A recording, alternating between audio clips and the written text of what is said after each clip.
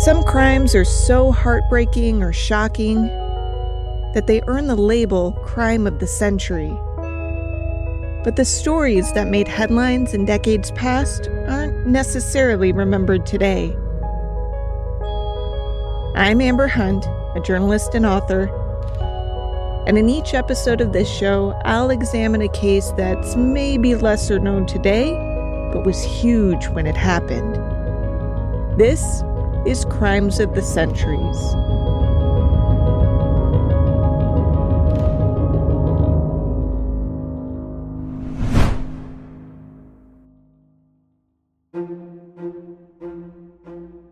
As she reached out to open the door to the den, the maid was struck by a paralyzing feeling of foreboding. She couldn't explain why, but she simply couldn't open that door. She turned to the elderly woman of the house and suggested she turn the knob instead. That woman, a staid, gray-haired grandmother named Mrs. Hull, said she didn't feel much better than the maid about the situation, but still managed to at least push the door open. "Mr. Burdick?" she called out. No answer. She called again. Still nothing. She switched to her son-in-law's Christian name, Edwin. Hearing nothing again, Mrs. Hull backed away from the door and said, "I think something bad has happened." And then she gave the maid some peculiar instructions. Finish breakfast. Go in and finish cooking breakfast. Author Kimberly Tilley. When you're done, go to the corner drugstore and call the doctor and see if he could come over and take a look at Mr. Burdick. This was odd because even though the year was 1903 and the telephone was barely 25 years old, the Burdicks were wealthy enough that theirs was among the estimated 2 million U.S. households to have its own phone line. And the whole point of having such a luxury was to make life more convenient, especially in a crisis. If you think that somebody's seriously ill, you would probably use the phone in your house. But she didn't want the maid to use the phone in the house. She's like, no, you'll alarm the girls. The girls in question were Mrs. Hull's 3 granddaughters, the offspring of the presumably ill Edwin Burdick. The maid was a bit confused, but did as she was told, and with the family doctor's arrival, felt relieved that someone finally had the fortitude to enter the den, only to find a nightmarishly grisly scene. Edwin Burdick wasn't only dead, but he'd been bludgeoned by one of his own golf clubs. The crime hit all of the hottest turn-of-the-century taboos needed to ensure it would be a national scandal. Money, sex, betrayal, and an intriguing list of possible killers.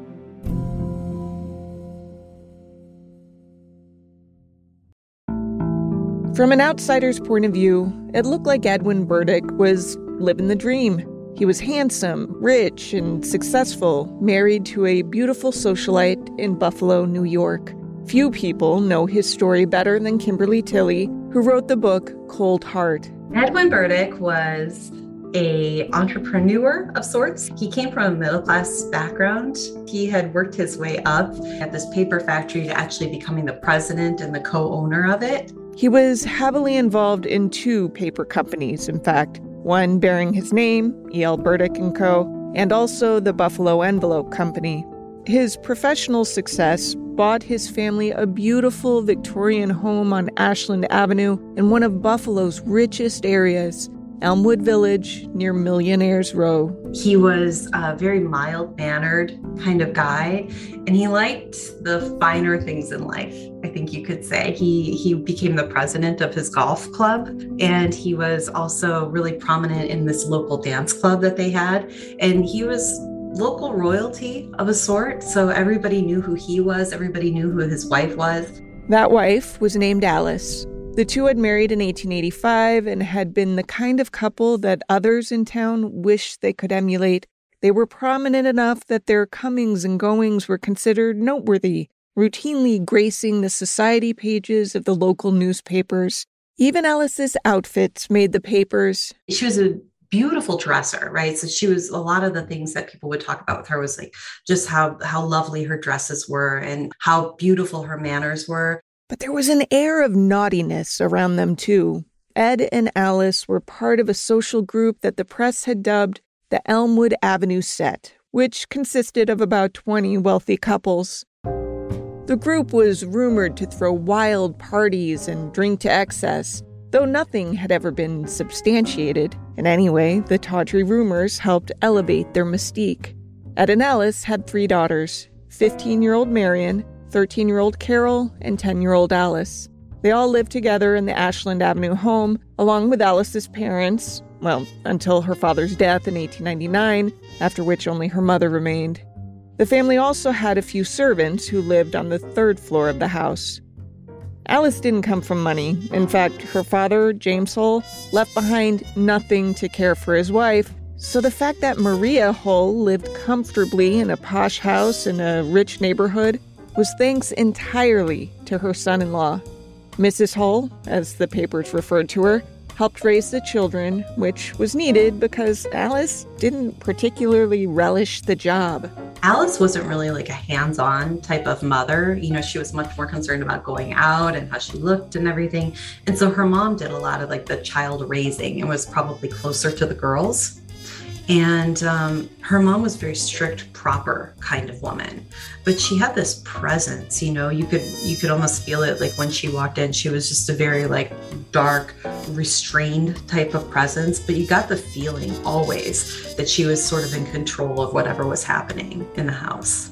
As far as Ed knew, he was a successful, happily married guy with a beautiful family, until he learned he wasn't. That hard lesson came New Year's Day of 1901.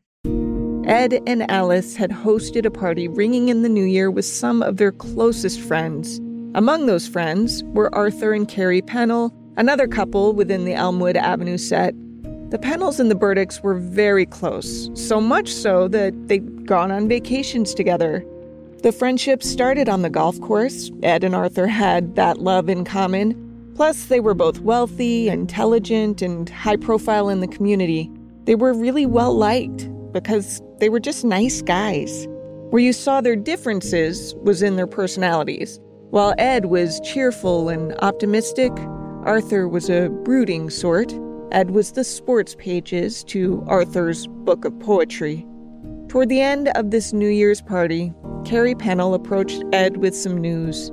"You know your wife and my husband are having an affair, don't you?" And he didn't believe her. He just shook it off like, no, there's no way. That's not true. But Carrie insisted. "No, seriously, it's happening. It's been going on for years. They write each other love letters. Hell, they were just together yesterday afternoon." And after everyone left their party that evening, he told his wife about it, expecting that she would just blow it off or be angry about it maybe or laugh at it, but she didn't. And her reaction basically told him that it was true. She was defensive. She was evasive about the details. And Ed just knew as he was talking to her, oh my God, this is really true. This really happened.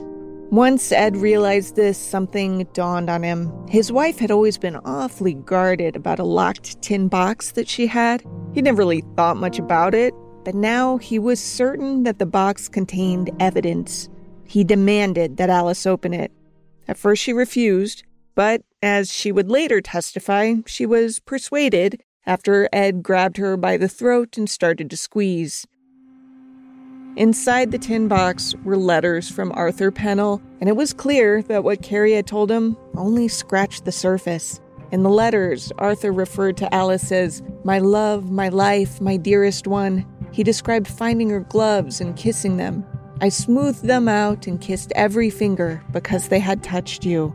The next day, Ed left the house. He needed some time to think, he said. Alice, for her part, insisted that she would end the affair. It had started in 1898. The Pennells had invited both Burdicks to join them on vacation to Connecticut, but Ed's work schedule interfered, so he declined. But Alice still went. Arthur took her to the campus of his alma mater, Yale University in New Haven, and that's where their affair began. Now, 2.5 years later, Ed finally knew about it.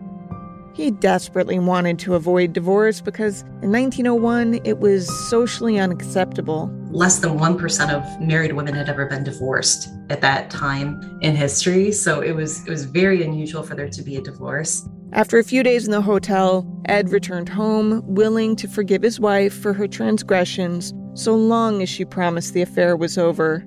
Alice insisted that it was. But that was a lie. Arthur Pennell was a man in love. His letters dripped with sappy proclamations. After Alice Burdick told him that their affair had been discovered by her husband, he had no intention of ending things. Obviously, he couldn't send Alice letters to her home anymore. He wasn't an idiot. For years, she'd been intercepting them before her husband got home from work. Arthur had assumed she was destroying the letters and scolded her when he found out that she'd kept them. But he had to communicate with her somehow, so he devised a scheme. Arthur was a very cautious guy. He was an attorney, and he was just careful. And he was very afraid that one day these letters would somehow turn up in the press or somehow get exposed, and he did not want that. So he came up with this elaborate plan to open a post office box, give Alice a key, and then he would send his letters to the post office box. She would read them there and then, fold them up and keep them there. So that way they would never come to their home again. But Ed Burdick was a changed man after learning of the affair. Gone was the guy who never even considered that his wife would cheat on him. Now he was suspicious and shrewd. He knew letters weren't coming to the house anymore, but he suspected that they were still coming somewhere. And he went to the post office and he said, I'm Mrs. Burdick's brother, and she wants me to have a key to her post office box. And security wasn't as tight as it is these days. And that was enough for the people at the post office. And they said, all right. So they gave him the key and he started to read the letters, and he realized that the affair had never stopped. Ed could have confronted Alice straight away, but he didn't. Instead, he continued his ruse that he was her brother and regularly checked the post office for new letters. Sometimes he even copied them. This lasted for months. When Ed did finally confront Alice, she denied the affair, but he had an absurd amount of evidence, so he knew she was lying straight to his face. He kicked her out and threatened divorce. This prospect was not appealing to Alice. She had a really nice life with him, and Arthur was married, and until Arthur wasn't married and they could go off and be together, then she was just going to be this divorced woman living alone, and kind of shamed by the whole situation, and she didn't want that. And so whenever he would threaten to divorce her, because he had threatened several times to do it, whenever he threatened, she would say, no, I just want to work it out. Why don't you want to work it out with me? And she would be very manipulative, but she did continue to work on his feelings and occasionally would say things about their girls, like, do you just want your girls to grow up without a father? Is that what you want? And so he felt kind of like drawn back in every time. For 2 years, their marriage continued like this. Ed would find proof that the affair was continuing. Alice would promise to end it, but never did. Finally, as 1902 drew to a close, Ed hit his breaking point. He sent Alice away to a hotel in Atlantic City, and this time her entreaties didn't work. He was done. Things at home were a little awkward, though, because Mrs. Hull, Alice's mother, still lived in the house and helped with the children. At first, she supported and sided with Ed. As the situation festered, though, she gradually saw him as being at least partly to blame. Maybe if he'd been more attentive or assertive or something. She went so far as to consult her pastor, whom she asked, can you go talk to Ed about how horrible it would be if he actually divorced my daughter? Like, can you let him know that would be very sinful and he should rethink that if that's what he's planning to do? The pastor did as requested, but still, Ed was unmoved. Next, Arthur Pennell demanded he reconsider.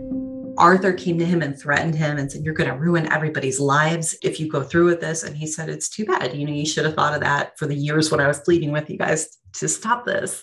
Ed felt he had tried as hard as he could to save his marriage. Once he decided divorce was his only option, nothing could dissuade him from doing it. He filed through an attorney. Back then, irreconcilable differences was not grounds for divorce, but adultery was, and the filings tended to identify the lover. Ed named Arthur Pennell, which made it extra weird when Arthur Pennell signed up to be Alice Burdick's lawyer in the divorce. Through Arthur, Alice countersued her husband, claiming he was the adulterer. The Buffalo rumor mill ate all of this up. Finally, there was substance to the rumors that the Elmwood Avenue set was up to no good. The divorce was set to be finalized in early March 1903. Alice had been living in Atlantic City for about 2 months. About a week before the court date, Ed seemed to be in fine spirits. He was looking forward to finally being free of this sham of a marriage. Thursday, February 26th, started as a typical day in the post-Alice era of the Burdick home. Ed went to work, then left his office for a business meeting. On his way home, he bought a bottle of pre-mixed cocktails, which might sound benign, but it actually was kind of weird for him. Ed drank socially, but never alone. As far as anyone knew, he had no plans to be social that evening. He came home after work and had dinner with the family. And then after dinner, they talked a little bit, and then the girls went to bed, and his mother-in-law, Mrs. Hull, went to bed. And then Ed went down to his den where he would always go at night to read. All of this was perfectly normal, cocktail mix aside. Around 10:15 p.m., one of the servants, a woman named Maggie Murray, who cooked for the family, came home from a rare evening out. The sound of her locking the door apparently drew Ed's attention because a moment later, he emerged from his den to check out the noise. This led to an awkward moment with Maggie because Ed was only in his underwear. She was really embarrassed because he was a very formal man. So she just kind of looked away and, went up to her room really quickly. And that was it. That was the last time anybody saw him. Maggie typically awoke before everyone else in the house, and Friday, February 27th, was no exception. When she went downstairs to begin her morning routine, she was struck by how cold it was in the house. It had been brutally cold overnight, less than 20 degrees. HVAC systems weren't a thing yet, so houses relied on coal furnaces being regularly stoked.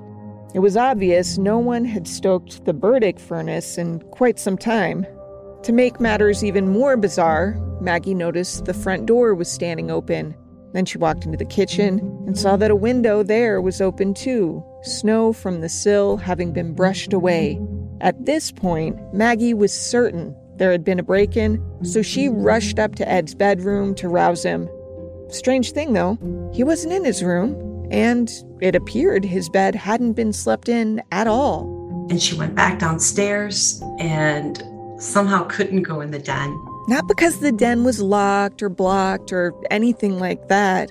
Rather, Maggie was paralyzed with fear. She was certain that if she opened the door to the den, she would find a terrifying scene. She retreated and found Mrs. Hull, who approached the door and was similarly frozen. Mrs. Hull told the maid to open the door. The maid said, "Not a chance." They kind of argued about it a little bit, and then Mrs. Hull pushed open the door, and the room was just completely dark. This is when she called his name in vain, as described at the top of the episode. Now, I'd mentioned earlier that Mrs. Hull's behavior that morning was a bit odd. She had Maggie finish breakfast and then go to the pharmacy to call for a doctor. But Mrs. Hull wasn't the only one who behaved a bit strangely. So did the family doctor, William H. Marcy, who obviously must be portrayed by William H. Macy in the biopic.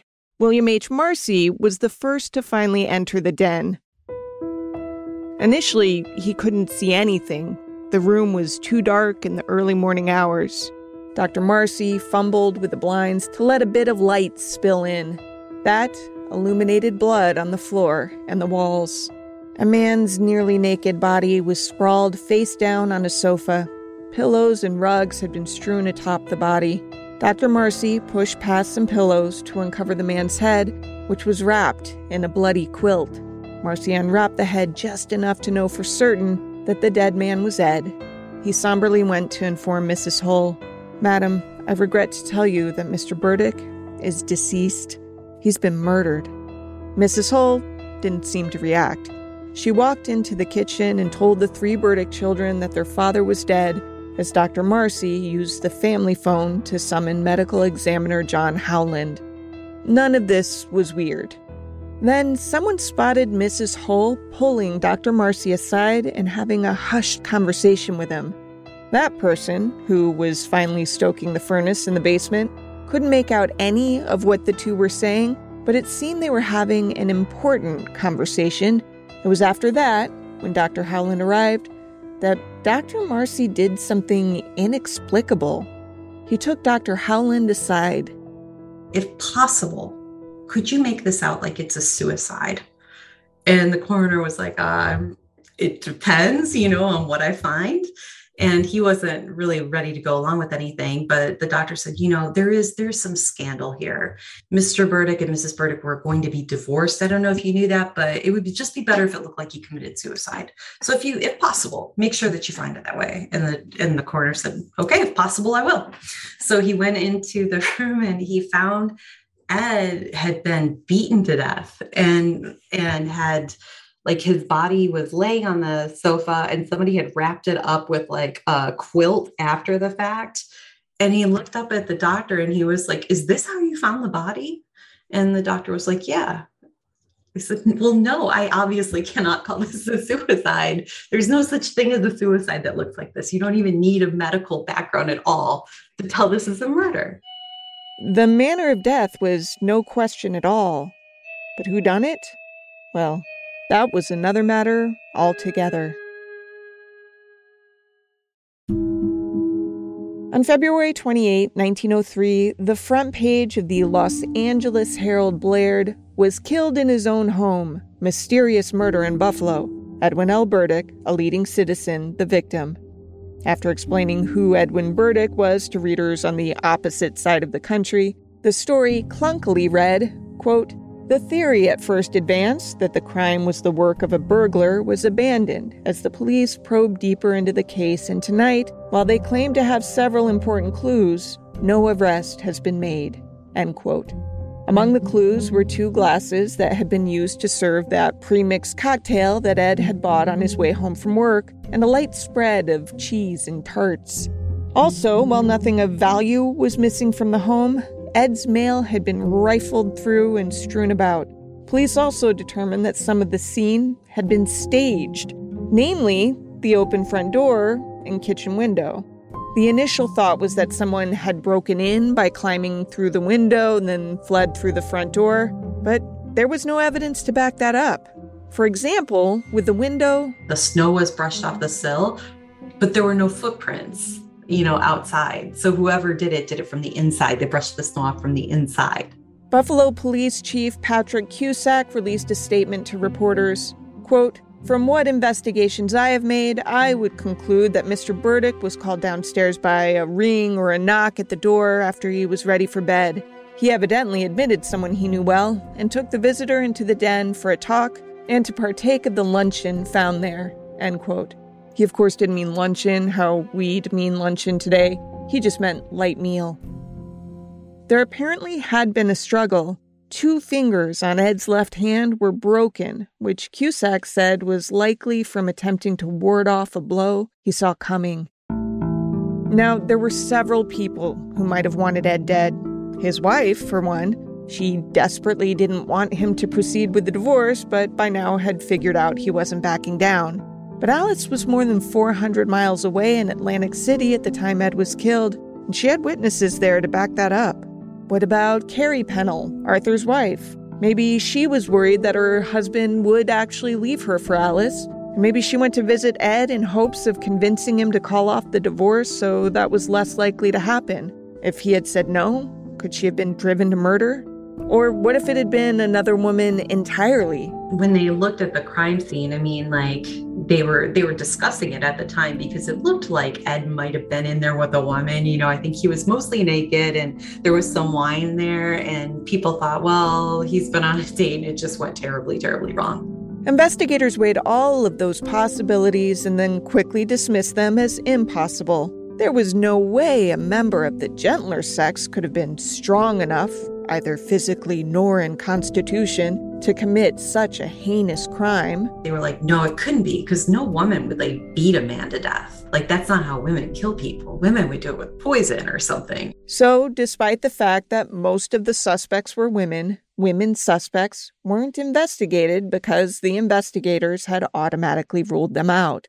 Now, Arthur Pennell was no woman, and he sure as hell had motive. On paper, he seemed as strong a suspect, if not stronger, than any of the women on the list. In fact, a lot of people in Buffalo just assumed he was the killer, period. Or at least that he had hired the killer if he hadn't done the deed himself. Arthur was well aware of those assumptions. The shame of it really bothered Arthur. And at one point, he wrote this letter to a friend of his in Pennsylvania. And he said, everyone is looking at me. I feel like the weight of all of this scrutiny is coming down on me.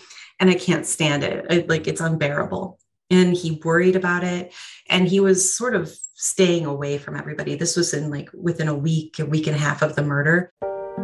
He insisted he didn't do it and hoped that at the inquest into Ed's death, he would be able to testify and clear his name.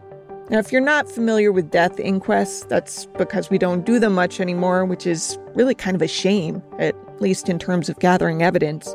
These were similar to trials in that witnesses testified, but there were none of the guardrails that kept trials in check. If an attorney wanted to ask questions that a trial judge would declare irrelevant, he had a lot more latitude to do so. Basically, the purpose of an inquest was to determine if there had been foul play, which in this case seems a little bit unnecessary because usually, if somebody's beaten to death and left in their home, you could probably assume that there had been foul play. But in this case, they wanted to have this hearing. And then they wanted to see, all right, should somebody be tried? So it's sort of like a step towards indicting somebody, maybe. Arthur was expected to testify at the inquest, as was his wife and Alice's mother, and a bunch of other people. A few days before that was to happen, Arthur felt antsy and told his wife Carrie that he wanted to take a drive. This wasn't unusual for him. He often took car rides to sort of clear his mind when feeling stressed. But Carrie knew he wasn't in the best frame of mind, so she insisted that she go with him. He and his wife got into their car, and they got into an accident that ended their lives. Many townsfolk assumed this was suicide. I mean, the timing just seemed to scream it, right? But witnesses who actually saw the wreck paint a picture that is so bizarre, it defies easy explanation. For starters, it was raining outside. Yet witnesses saw Arthur and Carrie stop the car at one point and take off the car's top so that the rain was pelting them. Yet the impact genuinely looked accidental. Witnesses said a gust of wind blew Arthur's hat from his head, which he reached out to grab, losing control of the car and driving off a cliff. It didn't appear intentional, onlookers said. Arthur had tried to correct himself as his steering wheel veered the wrong way, but he simply couldn't. Still, he was the prime suspect in a murder making national news. Investigators figured, accident or not, there must be some evidence in Arthur's home that tied him to the crime. But there was nothing. That's not all they searched. They went through his pockets and they were thinking they were going to find all this evidence, I'm going to kill Ed and I can't live with myself because I killed Ed and this is why I've done this. And when they looked through it, they found he had cut out pieces of poetry and those were the things in his wallet. Arthur seemed more like a lovesick puppy than a killer. And yet his death put an end to the investigation as it had been going. They were really looking for Arthur to be guilty of this. Despite Arthur and Carrie being too dead to testify, the inquest went on as planned. It's because of that we have as many details as we do about this case. Among the witnesses who testified were Dr. Howland, the medical examiner, and Dr. Marcy, the family physician who'd suggested that the death be ruled as suicide. The attorneys basically asked Marcy, "What the fuck?" They asked him, "Doctor, how many people do you know who have been murdered and afterwards wrapped their head up in a quilt?" And he just turned bright red and didn't have an answer, but they were kind of intent on humiliating him for trying what he was trying to do. The most dramatic, heartrending testimony came from Alice, the bereaved woman who lost her husband and lover within a 2-week span.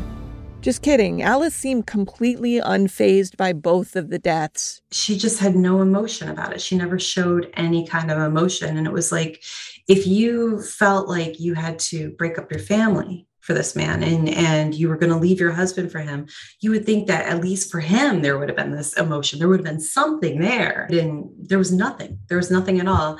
Everything was Arthur's fault. And Ed was just sort of this pesky person and she was just there and that was it. She was not portrayed sympathetically in the press. She likely would have been had she shown any concern on the stand. But she seemed as affected by these deaths as she might have been the deaths of two strangers a couple of counties over. And the same was true of her mother, Mrs. Hull. She testified that Ed behaved in a way that caused her daughter to cheat on him, and Arthur had seduced Alice. Nothing was Alice's fault whatsoever. You might be wondering if anyone suspected Mrs. Hull. After all, she had a lot to lose if Ed divorced her daughter. The odds of him allowing her to continue living at his home were pretty slim, especially if he ever remarried, which was likely because he was a rich, successful, good-looking man. And it wasn't likely that Alice would remarry someone, certainly not someone of comparable status. If Arthur wasn't willing to divorce Carrie and marry Alice, the odds were no one else would have her. That's how scandalous it was to be a divorced woman at the time. So, could it have been Mrs. Hull? It's an interesting theory. I want to close with a scene from the inquest that reporters described at the time. It was after Mrs. Hull had taken the stand.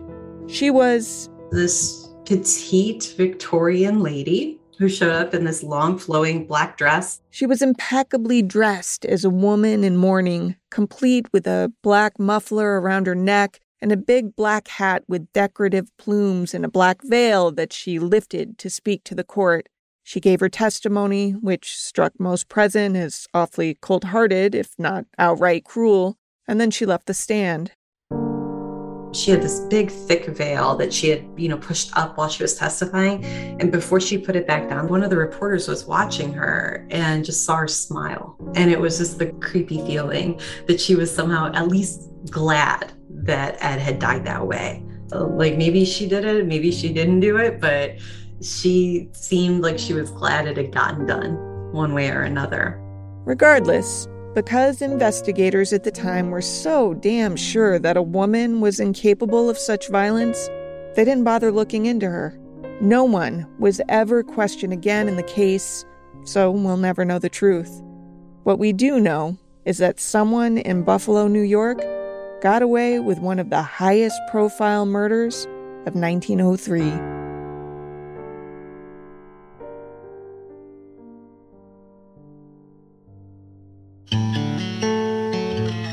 To research this episode, I read Kimberly Tilley's book, Cold Heart, which, by the way, is subtitled The Great Unsolved Mystery of Turn-of-the-Century Buffalo, but I didn't want to tell you that earlier. I also want to thank Tilley for letting me interview her personally, and I read contemporary news coverage. And that's about it, because even though this case made front pages nationwide back in the day, this one, more than most, has truly been lost to time.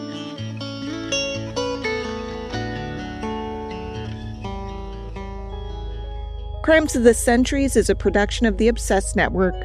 To learn more about its shows, go to obsessednetwork.com. This case was researched and written by me, Amber Hunt, and produced by Garrett Tiedemann.